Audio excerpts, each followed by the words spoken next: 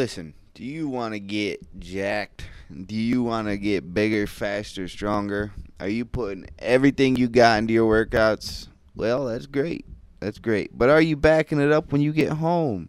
You know what I mean. Are you eating right? Are you drinking right? Are you taking the correct supplements? Well, if you're in need of some fantastic supplements, go over and check out getmountainops.com. Some of the best supplements out there geared towards the specific needs of the hunter. They got multi-blended proteins, pre-workouts, post-workouts, multivitamins, which I myself take and thoroughly enjoy.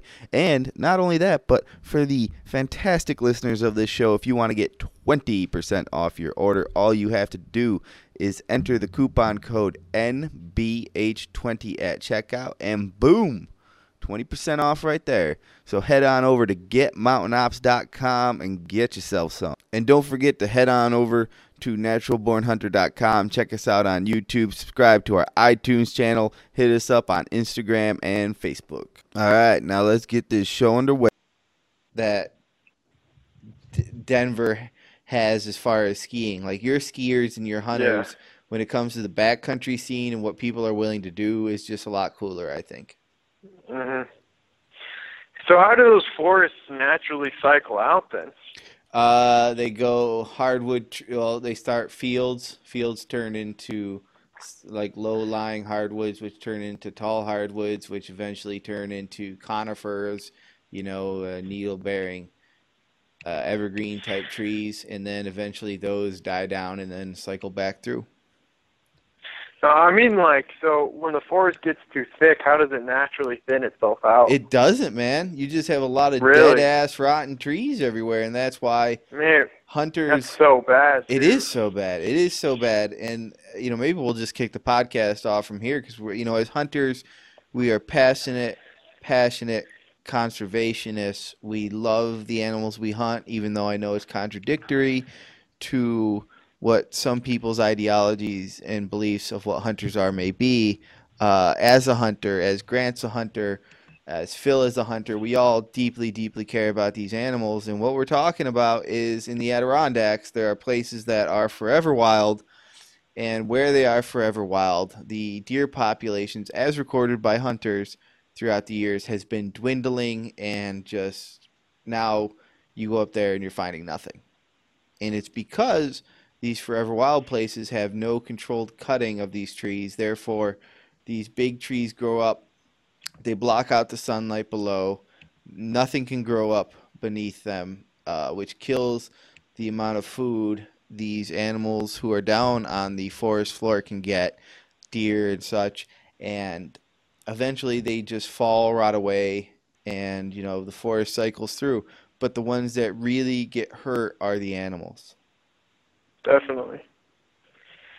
Well, a little thinning can go a long ways to bring that undergrowth back and to give the deer what they need to eat and flourish. It's so true. It's so true. And it's not just the deer, everything else, everything smaller than the deer get hurt. It's the birds. The bird hunting's non-existent in there. And it's not because there's no bird hunters. It's because there's no birds. Yeah. And that brings us to, ladies and gentlemen, starting on a super serious note tonight. Welcome to the Natural Born Hunter podcast. Will Bradley here, spinning the ones and twos, along with my boy, Big Sexy himself, Phil Mendoza. Phil, how you doing tonight? Good, man. So we're doing all audio tonight, and it's too bad because I'm naked. So if all the people would have been watching, they would have seen I'll just leave it to their imagination. But hey, what's going on, man? Not much. Tonight we also have the mountain mutt himself, the hunting hippie, Grant Gladson from One Shot Gear. How you doing, Grant? Doing all right. Thanks for having me, guys. Thank you for coming on, man. It's been a long time coming, because One Shot Gear is one of those companies that even as a man from the Northeast, I've known about for years. That's good to hear. It's one of those places that its reputation precedes itself.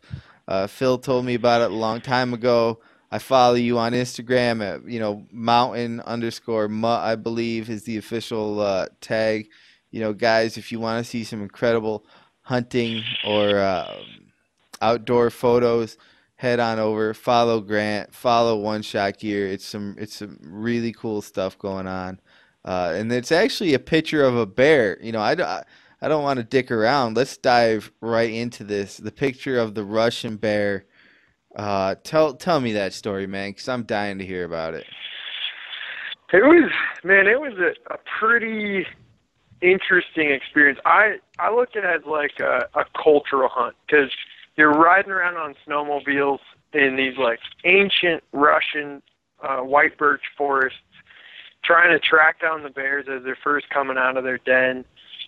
First couple days weren't super eventful because we were there a little early, but as soon as bears started popping, we were chasing tracks 12 hours straight on snowmobiles, hanging out with guys that grew up in the Russian wilderness who didn't speak any English, so you have to get a little creative on how you're communicating about where the bears are and what the next move is.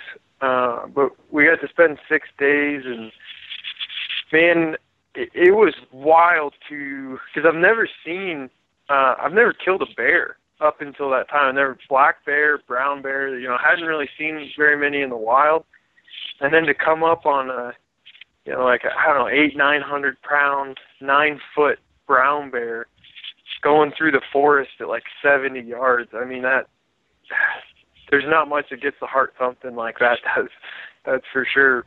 But we're able to go out and hunt for 6 days, take 4 bears, and all of them, big Bruins. And it was, I don't know, man. It's somewhat speechless when you get to do something like that. That's a once in a lifetime experience by all means. And how did you get started on that trip? What made you decide to go?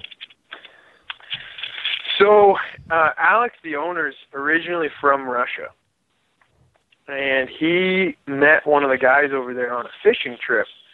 And the guys, he manages a tenth of Kamchatka, the Kamchatka Peninsula right across from Alaska. And they just started chatting and talking about bear hunting.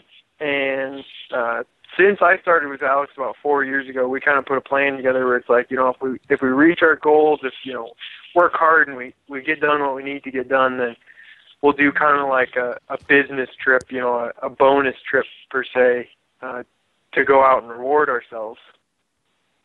And so we were playing with the idea of going and doing like a do-it-yourself trip in Alaska or something like that. And then he met this guy over there fishing and started chatting with him, and one thing led to another. And a couple months later, we had the trip booked to go chase bears and fly all the way around the world, go through Russia a little bit, and then go get lost in the Russian wilderness and see if we could get on some brown bears. That's awesome, man. And what was the feeling like when you were on that brown bear?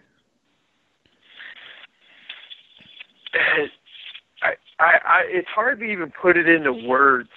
And you get a similar feeling like when you're you have an elk at 40 yards, or you have any animal that you've been chasing and putting hard work into, and you're finally at that moment where you think you're going to have your opportunity.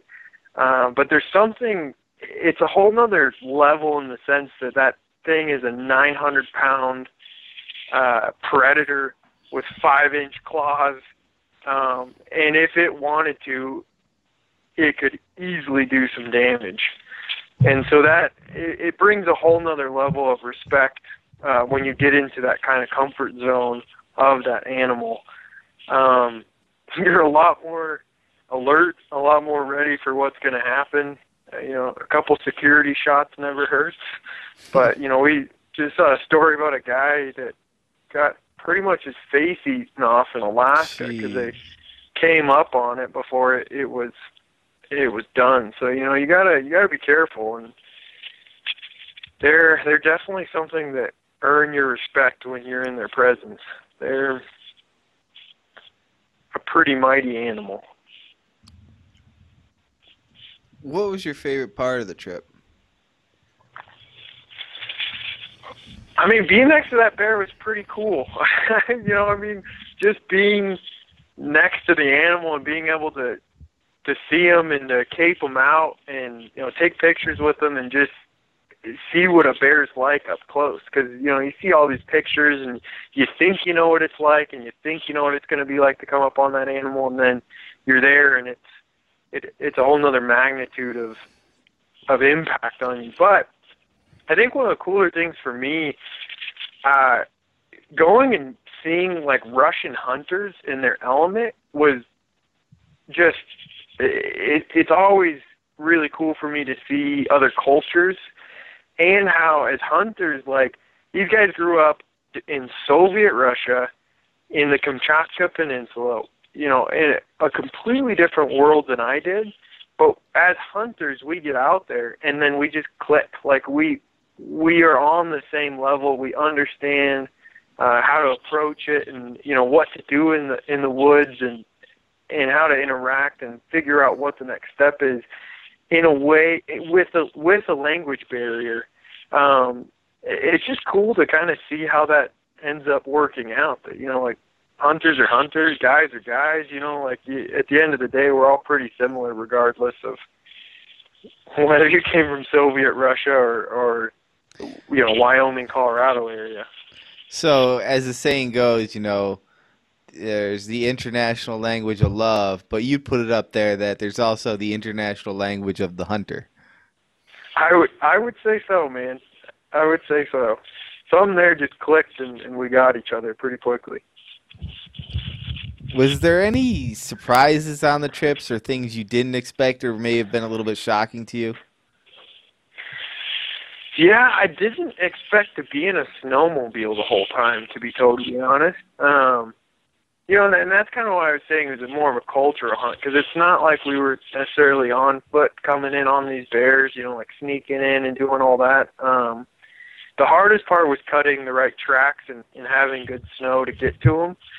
So that definitely was interesting for me, because it's a lot different than what we're used to out here, where you got to put your pack on and just go for a while. So that was a little surprising. I did gain 15 pounds in 6 days. So what? That was surprising as well.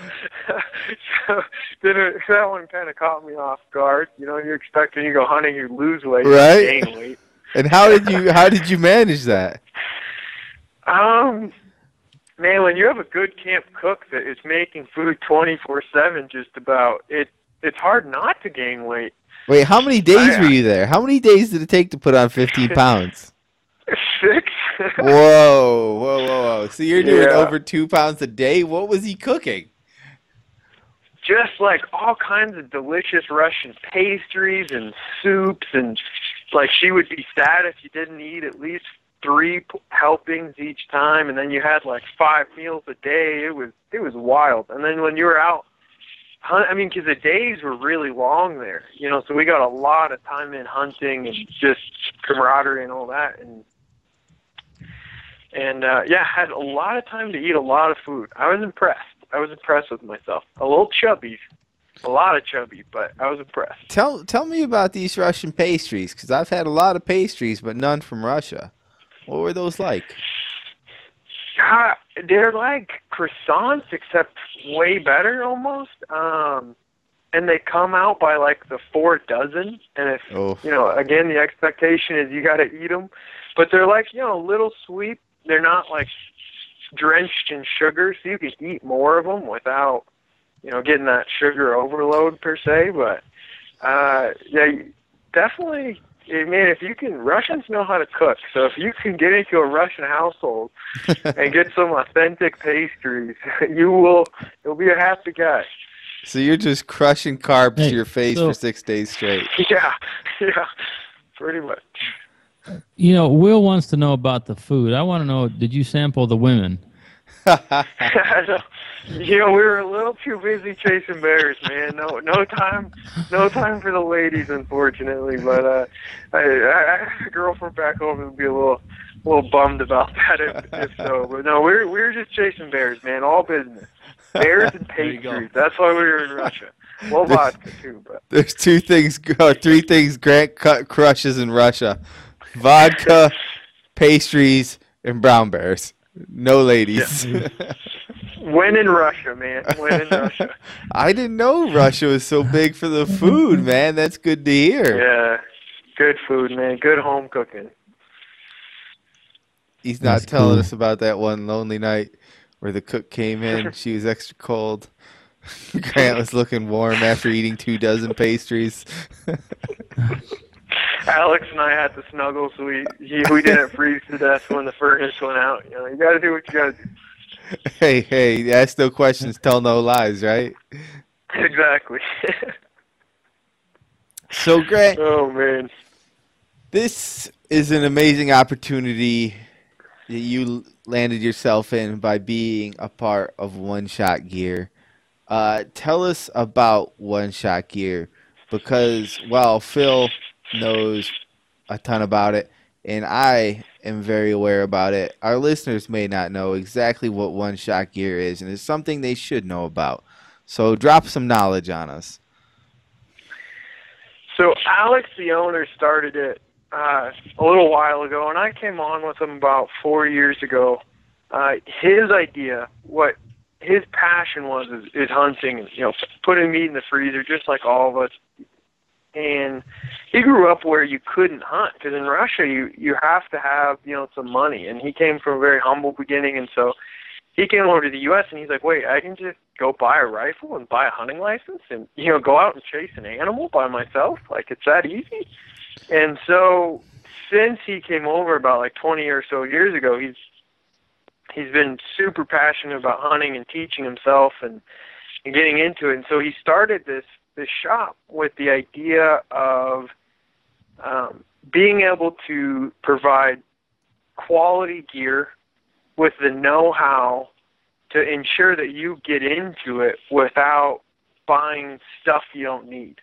Because there's so much gear out there, it's really easy to get confused on, you know, what you do and don't need and what's right for which situation. It's always going to be a little different depending on what you're doing. And so he got it going so that he could kind of inform people, so when they do make that investment into some of the better, higher-end gear, that they were happy with their purchases. You know, they were able to build a relationship with who they were buying it from. So I got on with them, and as we go forward, we've been able to get more brands, get more guys on. Now we got a whopping 4 guys on staff, but we pack a punch. Each one of us is very familiar with the gear. We spend a ton of time out in the woods, and we live by the mantra of, you know, of buy once, cry once, of investing your money into gear that's really going to serve you out in the field, whether it's optics or clothing or knives or whatever it is, quality things that will be reliable and not fail you in the moment of truth, because, you know, you don't get a ton of opportunities out there. So when something fails you, it can be pretty heartbreaking. And is that where the name comes from of One Shot? You want to nail it on that first shot? Yeah, I mean, the idea is, you know, a lot of times, especially when you get into some of the more backcountry stuff, is you have one shot.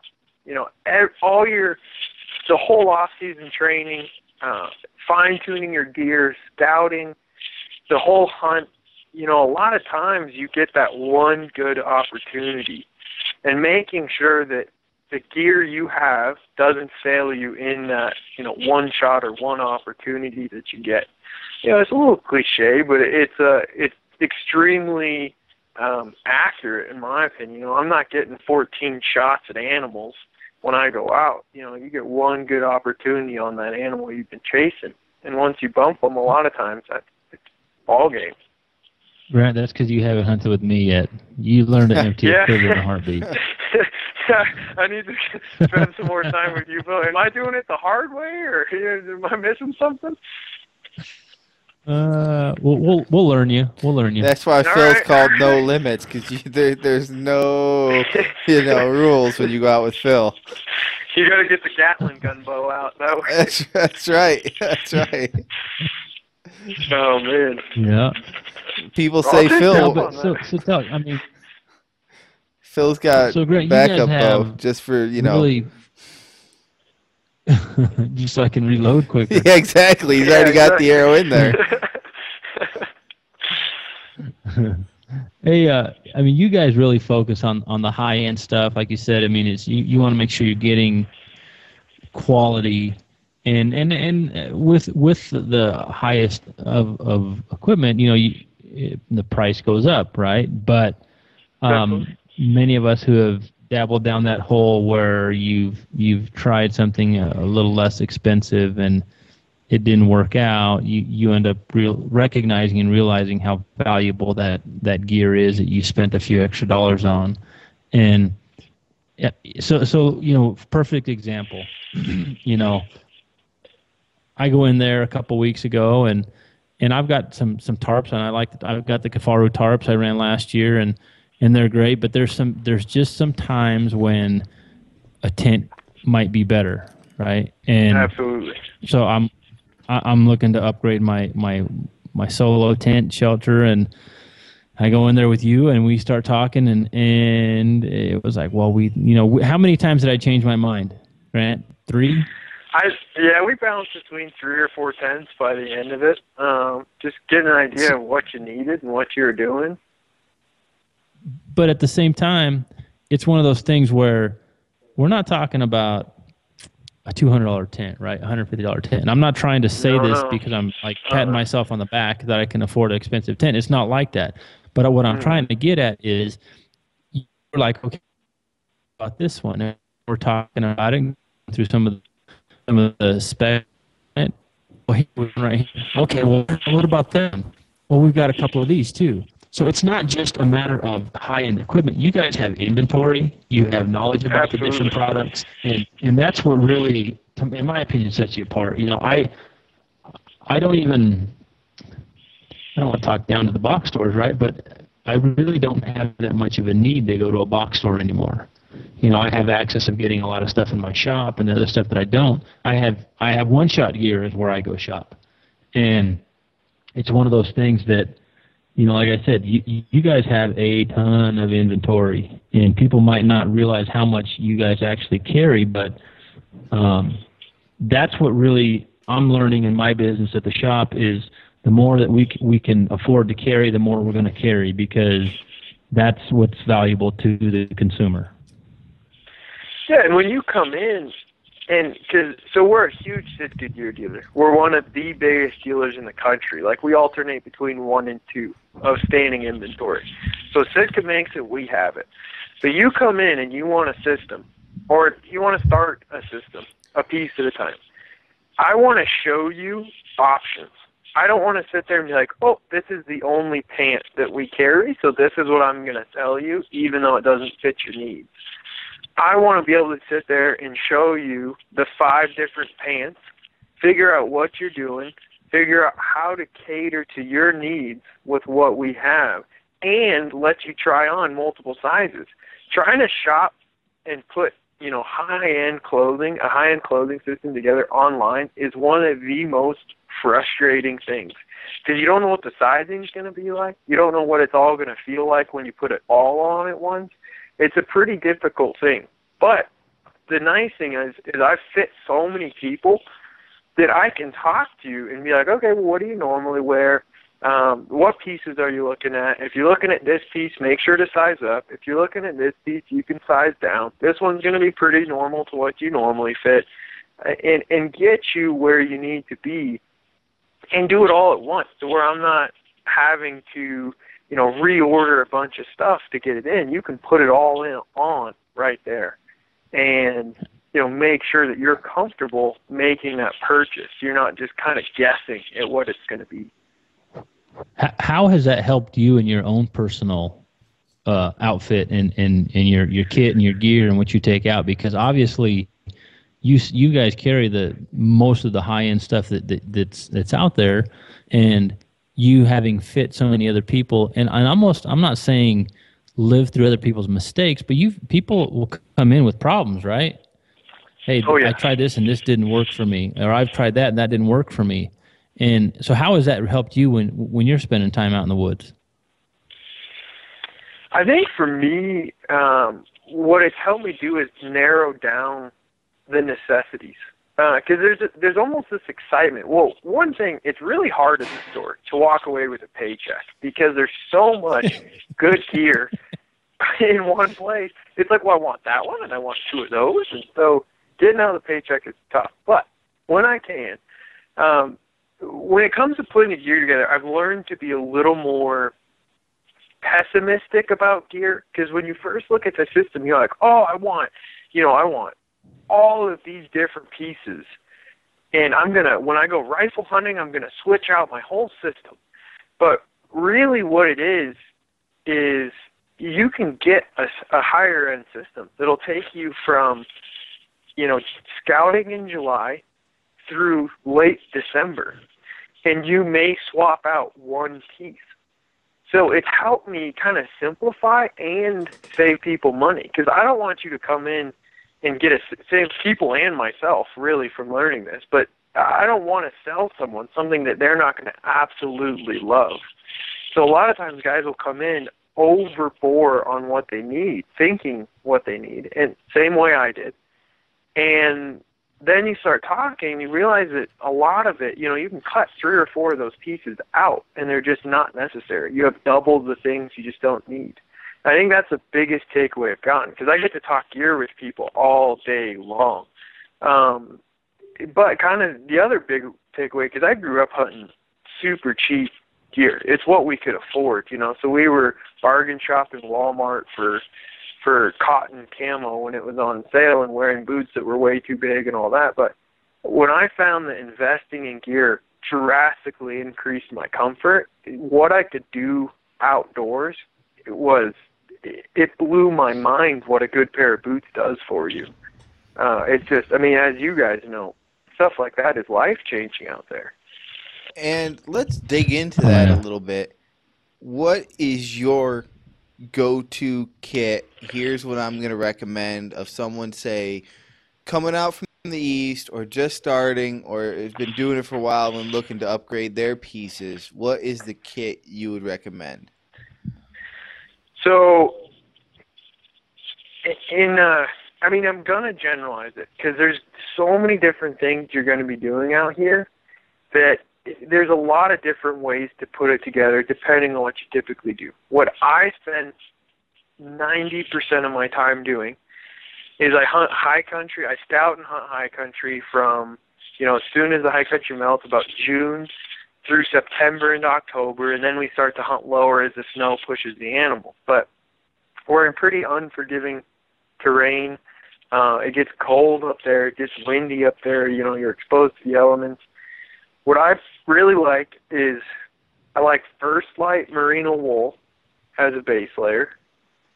Then I put on a technical fleece, and you can go with like a Sitka Core Heavyweight, First Light Halstead, First Light Chama.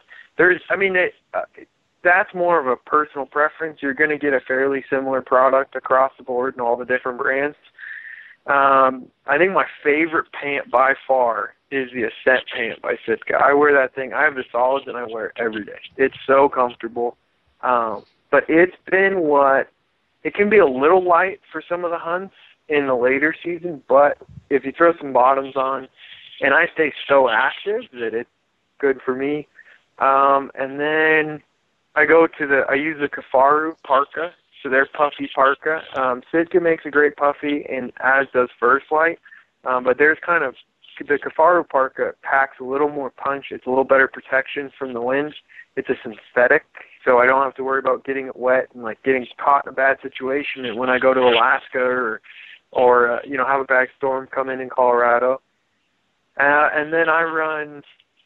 Right now I'm running the Cloudburst rain gear from Sitka. It's kind of like your kind of multi-purpose entry-level rain gear, but it's plenty for everything in the lower 48 minus the Pacific Northwest. And I have some heavier duty stuff for some of the later trips.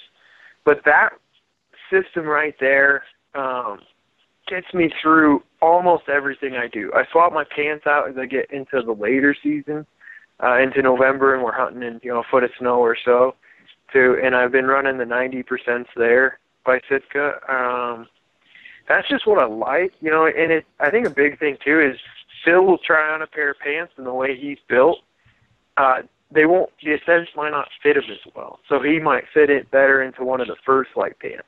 And so if that's the case, go First Light, you know. So I think it's important to get a feel for it, because there's a lot of wiggle room with the systems. Right. And that's actually something when we talked to Ryan Callahan from First Light. Mm-hmm. Was you're running the Puffy from Kafaru, right? And the one thing I mentioned to him is something I don't see being put out by hunting companies, and he would agree with it, is a bomb-proof Puffy jacket. Yeah, they're all pretty fragile. Yeah, you know, and he was saying, I don't know if he alluded to they're working on something like that, but I'm really hoping somebody puts one out. You know, it doesn't need to be rain waterproof, just a little water resistant, maybe a little treatment on there, but something you could stand on the top of the mountain with the snow blowing and going and still be warm, hood up. Well, and that's what that Kafaru Puffy for me, it kind of fits that bill, really. So my idea on a Puffy, like, there's all these ultralight down Puffies that weigh, 8 ounces, and they're more expensive than warmer jackets, and this like ultralight fad is getting into those really light Puffies. But for me, when I'm at the point where I'm like, I need to put my Puffy on, I'm cold. Like, there's very few situations where I'm moving, so a lot of times I'm sitting or I'm inactive. So whether I have like a light Puffy, a midweight Puffy, or heavy Puffy, I'm not gonna overheat with the heavier Puffy. So I want to go with something heavier so that I can handle a greater variety in harsher conditions than what a light Puffy can do for me. Because you can get in trouble with a light Puffy. But with that heavy Puffy that Kafaru puts out, it's a good balance to where it's not too much, but it will keep me warm in some pretty harsh situations. It cuts wind really well, and it does kind of have that, the DWR, that, I think it's a rhino lining that they use, similar to on the sleeping bags. I could be wrong on that, but it's a very versatile, resistant material. And is that I ran that last year too, man. Yeah, and I think you had solid. an interesting experience with an ultralight Puffy, didn't you, Phil? I ran the Kafaru one last year. Oh, you did. Oh, okay. I think someone else might have ran. Aaron was running Aaron. Well, even so.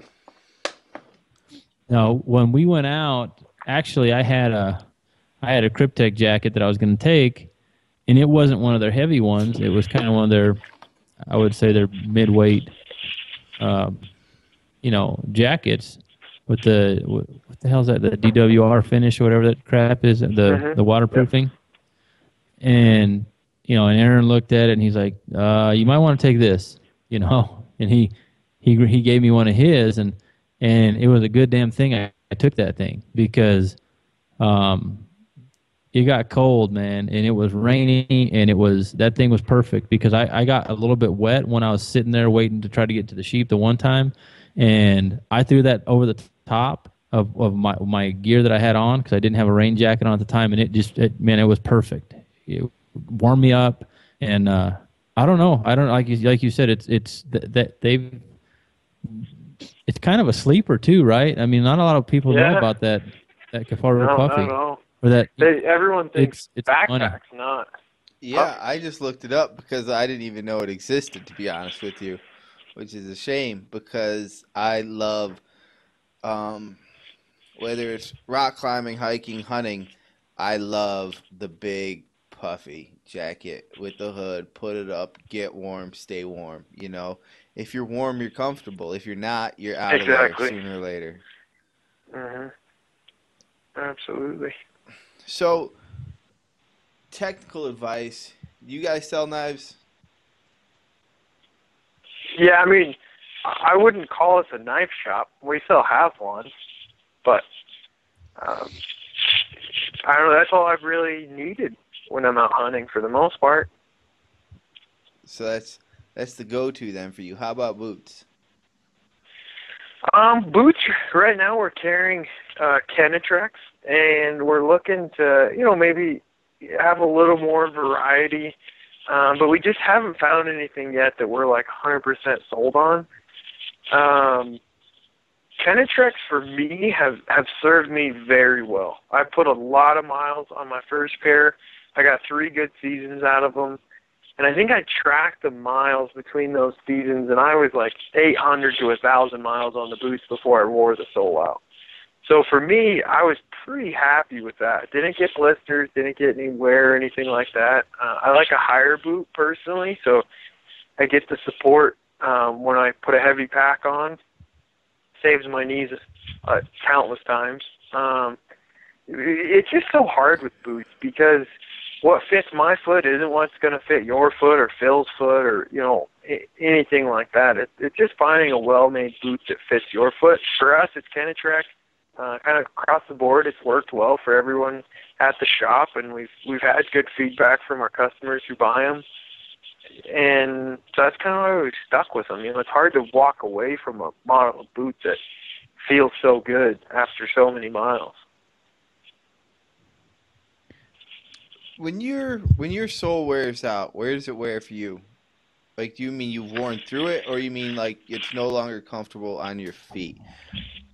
So it's, for me, like I wore the rubber too flat to where I can't get good grip on hillsides, rocks, whatever it is. So that's what I ran into the issue of, and I unfortunately didn't take good enough care of the leather on the boot that I couldn't re-sole it, and that's my own fault.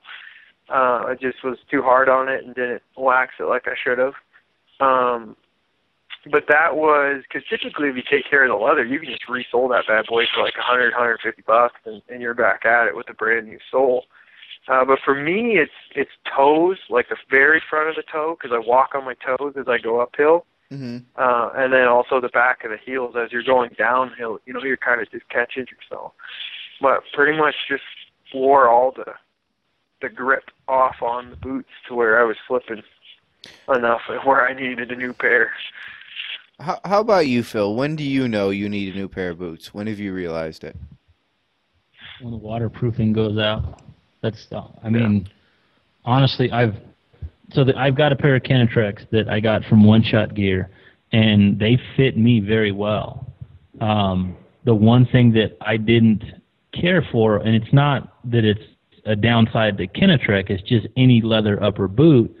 When we were side hilling so much on that sheep hunt on that first trip last year, it seemed like the boot leather, it just, it stretched a little bit. Definitely. And I think that's any boot, and you can lace them up a little tighter. But my problem just got to where that I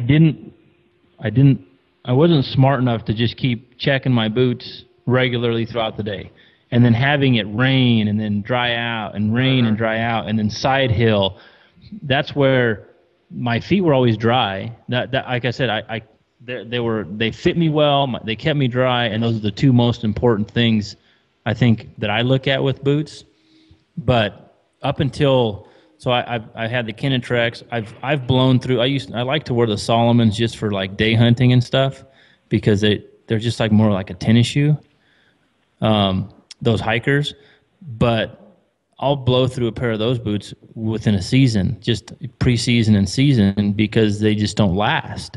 So when the waterproofing goes out on a set of boots, they start getting cracked and they start leaking. I've not worn a sole out on a pair of boots that I can remember. It's been because the waterproofing has failed.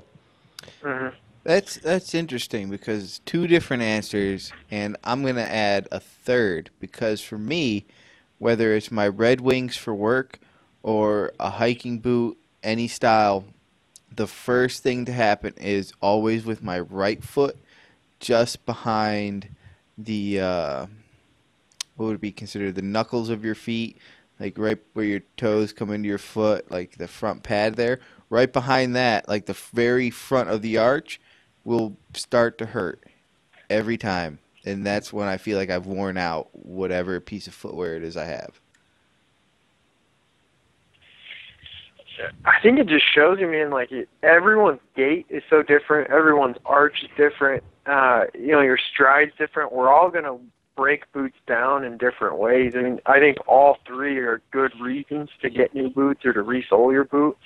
But there's just so many variables that go into boots and feet, and it's hard to say that, there's one definitive answer on what a good boot is or what's going to wear it out or anything like that. So kicking this back a little to hunting, since we are a hunting podcast, not that this isn't hunting talk, but do you have a favorite hunting memory? I mean, it's hard to forget the first elk you took with a bow. That was probably the one that sticks out most in my mind.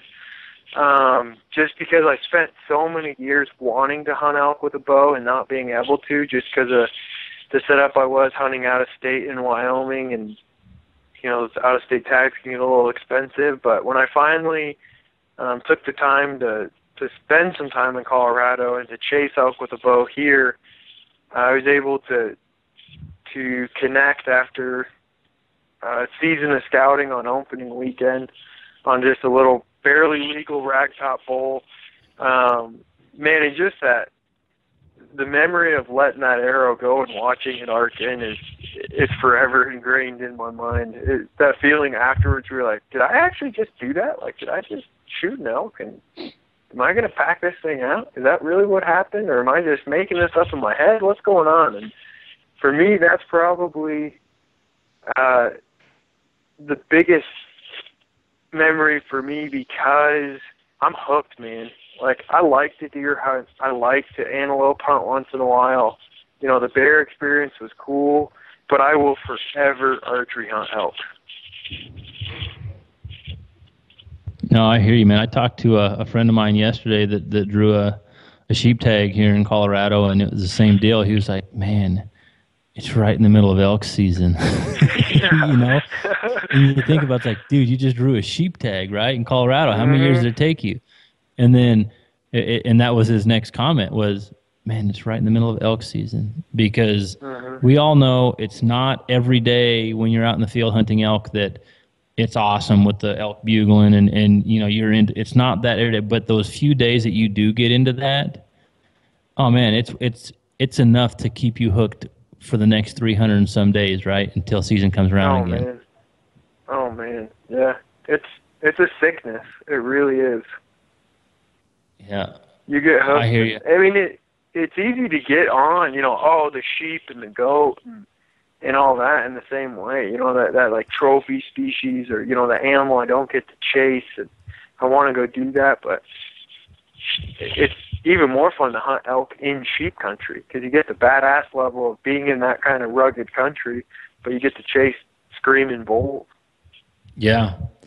No, for sure. I mean, I apparently, looking at the backdoor method on the Division of Wildlife, I apparently drew my deer tag in a unit that is similar to that. It's just that high country, above timberline type unit, and it's over the counter for elk. So, if I see, and don't get me wrong, there's quality deer in this unit that I'm gonna be hunting, but if I see a bull elk that's running around down there, I'm gonna have a real hard time not ditching the deer hunting to go after an elk. Absolutely, man. I finally pulled after 10 years of putting in my Wyoming elk tag, and Nice. I've been drooling over this country my whole life to finally be able to go and hunt bulls in there. I've hunted cows and all that in there, but I've never been able to have a bull tag in my pocket. I finally have it, and I'm just like, I don't have really any other tags. I have no other plans. This is 100% what I'm doing until I put something down or the season comes to an end, because that is going to be... When is that season, Grant? So the way Wyoming works is I get 2 cracks at it, pretty much. I drew the rifle tag, essentially, so I'm going to get 3 weeks starting, I think it's the middle of October through the beginning of November, and that's rifle.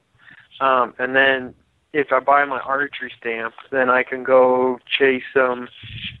It's all unit specific, but this unit is like the second half of September. So I get a couple weeks in September to go with the bow. And then once rifle season comes, I'll probably take the bow too, but I'm not going to be ashamed to bring the rifle out and pop a big one, because the unit has some potential, some amazing potential. So I'm really hoping I can connect on it. Yeah, man, for sure. And you just got back from another hunt too, right? Yeah, I did. That one a little different, but that was a blast as well. Yeah, but I mean, you're talking about bow hunting in friggin' May, man. Tell us about it. Yeah, exactly. Tell us about it. So I went. I got a little tip from a buddy of mine to go check out Hawaii. So he kind of pointed me in the right direction. I went out and I did a backpacking trip in Hawaii with another buddy of mine, and he actually had never taken an animal with a bow, so it was pretty awesome to watch him get hooked for life. But we backpacked like 8 miles in to this super nasty, rugged, like, I don't know how to describe it, but goat country. It's like tropical goat country, if that makes any sense at all.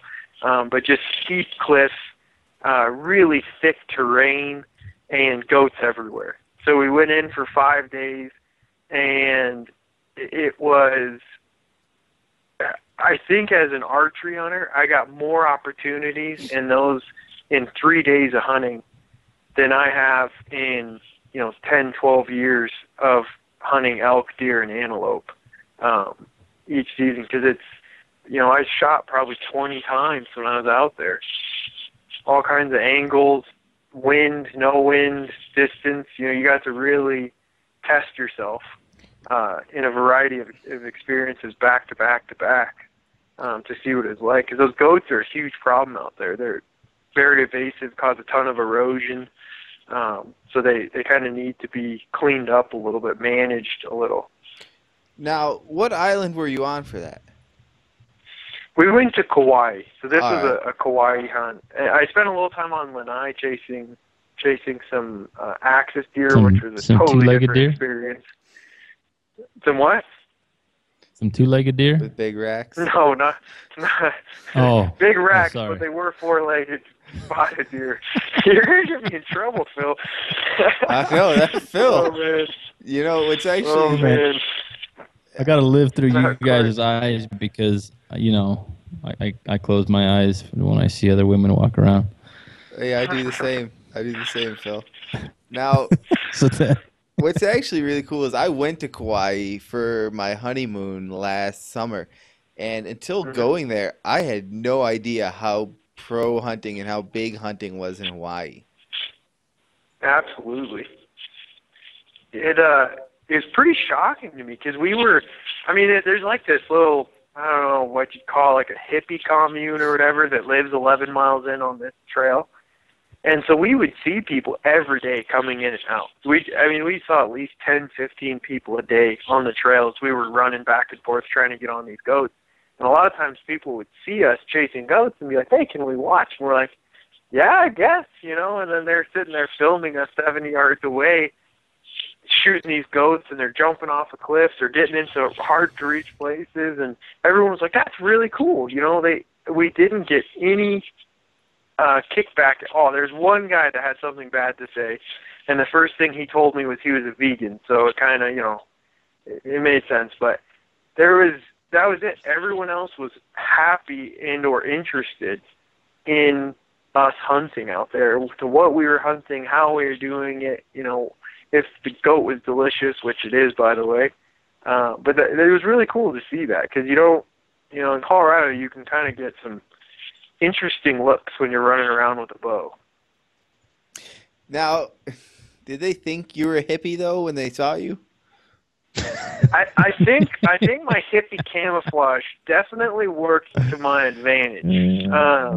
Because when you see a guy walking around with a big man bun, the first thing you think, you don't necessarily think hunter, but I think it helped me kind of be one of them, so they weren't as mean about it per se. And that's the thing about Kauai is people don't even understand is the ruggedness and the beauty of the terrain. Oh man. Like they have mountains on this island. Oh, and like mountains that would make Colorado look sorry. Like, did you go Like, to Waimea Canyon too while you're out there? Did you have time for that, or? you know, I didn't, man. We pretty much, like, I showed up the day before. We hiked in the next morning.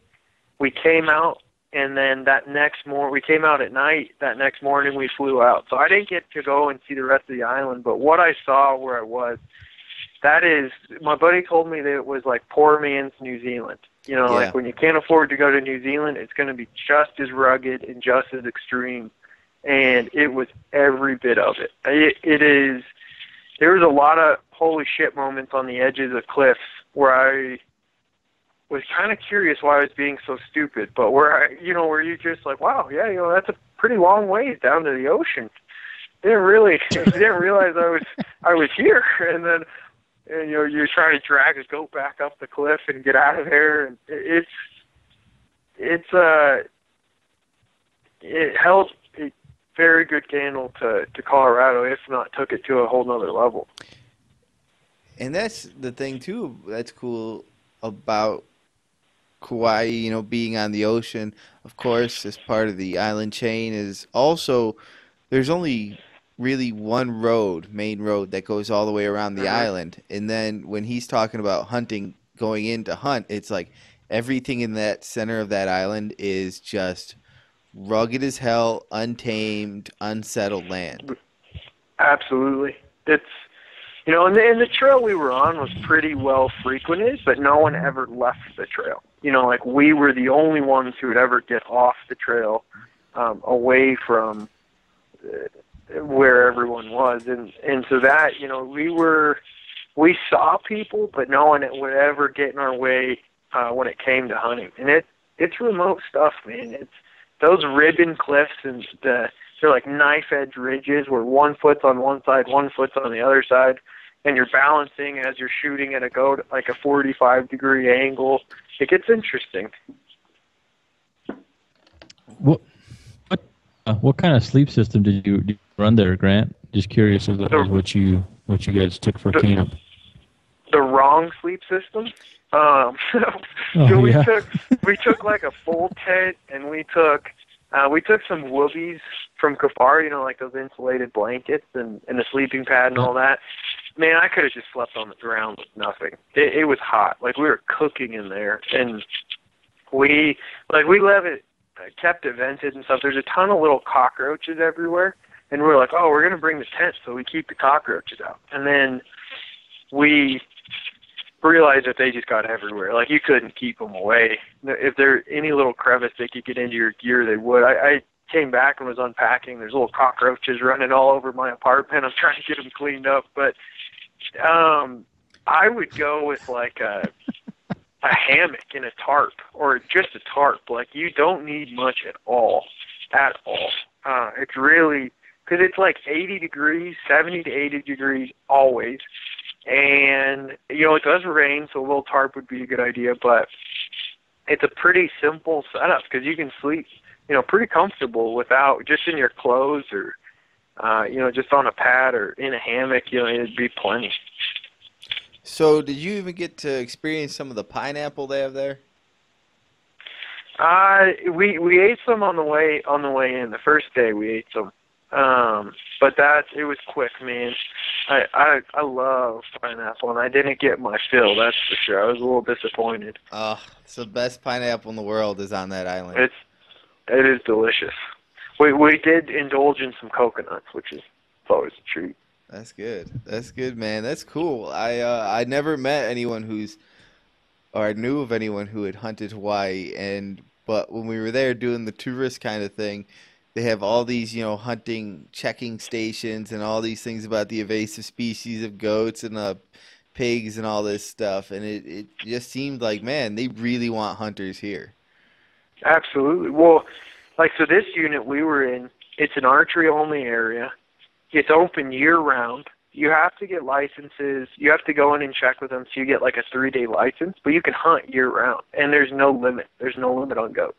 And that's, for the most part, Kauai has a lot of public land opportunities, but across all the islands, there's typically a year-round hunting opportunity, which is what's so great about it. I don't really want to tell people about this because I want, I want to be able to not have a ton of competition. But it's a year-round place to hunt. It's really a pretty affordable place to go, especially when you backpack and you're not paying for lodging.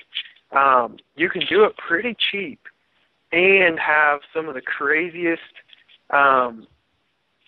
hunting scenarios you'll ever experience with as many shot opportunities as you have arrows. I couldn't recommend it more.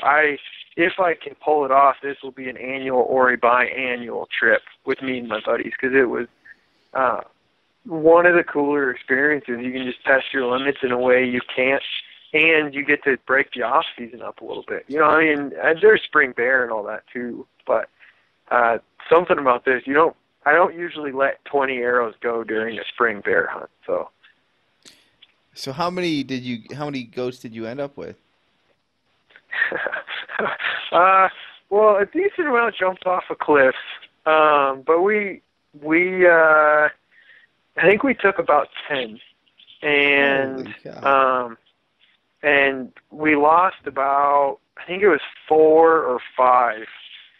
Decided to jump into the ocean or fell into the ocean after we got them. And they it's it's an interesting experience to shoot a goat and have it jump off, because they make all kinds of noises. But anyways, and then we were able to get that meat to some of the people that were camping, and it blew their minds to be able to eat fresh meat, and they were just beside themselves because they were so excited to eat some of it. So we were able to, everything we got, we were able to get to people who would eat it, and then we ate as much as we could. But there's only so much meat you can eat in 3 days. So were you able to take anything home with you, or how did that work out? No, we weren't, just because of how hot it is, and because I wasn't going straight home, we didn't have the opportunity to get, meat on ice. And plus the people there were they wanted the meat so bad that we were happier to give it to them and have a little lighter pack on the way out than, try to carry a bunch of stuff back with us and then have it spoil, because the meat just goes bad so fast out there because of the heat and the humidity and bugs and all that. Phil, I'm thinking we're going to have to invite ourselves on this trip next year. I tell you what, man. Grant's the world traveler. Russia and Hawaii. What's next, Grant? Because you already invited 2 guys. You didn't know you invited 2 guys to your Hawaii trip next year, but that's right. But where else are we going to go?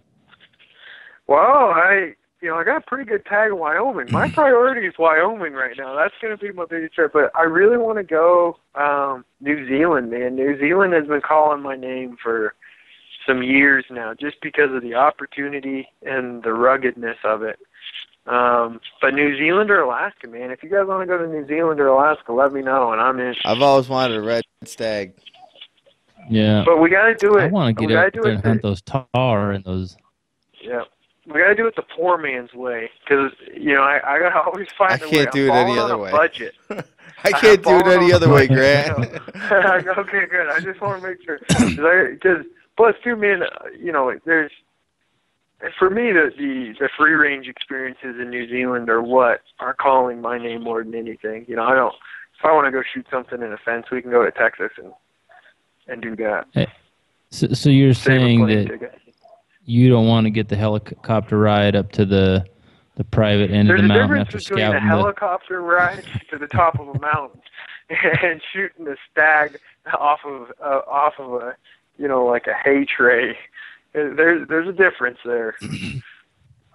I hear you, man. I'm with you. I agree. Yeah, that's something that's been on my list too. But for me, it's moose, and then New Zealand's another one that I've been looking into. But I don't know, man. My wife already told me, she says, you're taking me with you, whether you like it or not. I got to take her.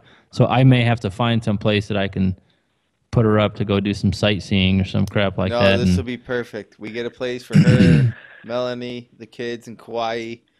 We go hunt these goats. Right. Absolutely. So It'd be a good start.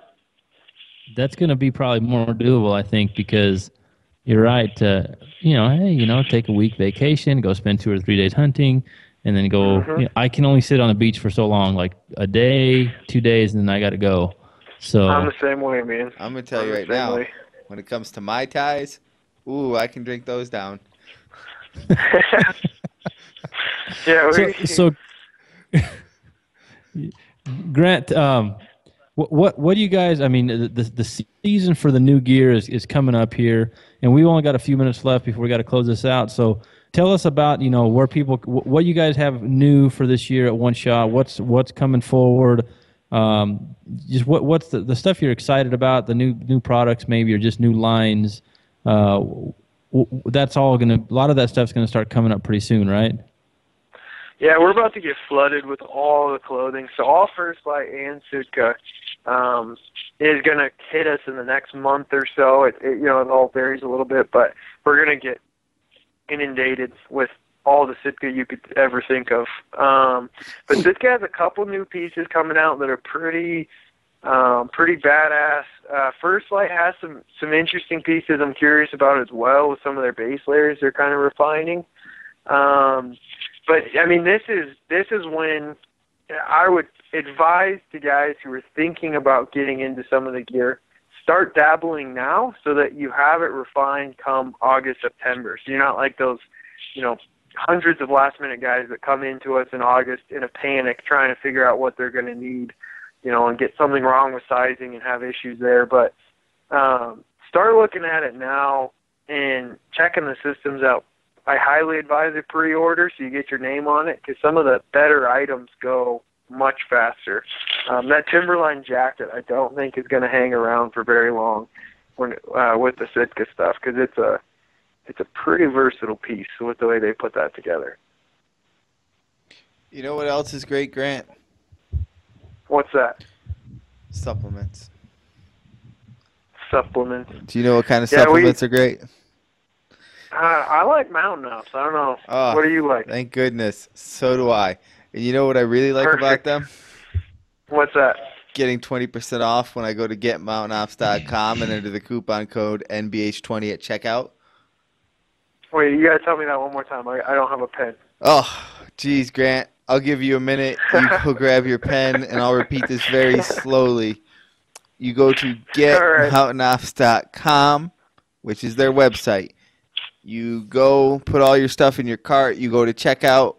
You go to the little part that says, please enter coupon code. And you enter the code NBH20 at checkout, and you will get yourself 20% off your purchase. I like it. If you better love it. It's 20% off, baby.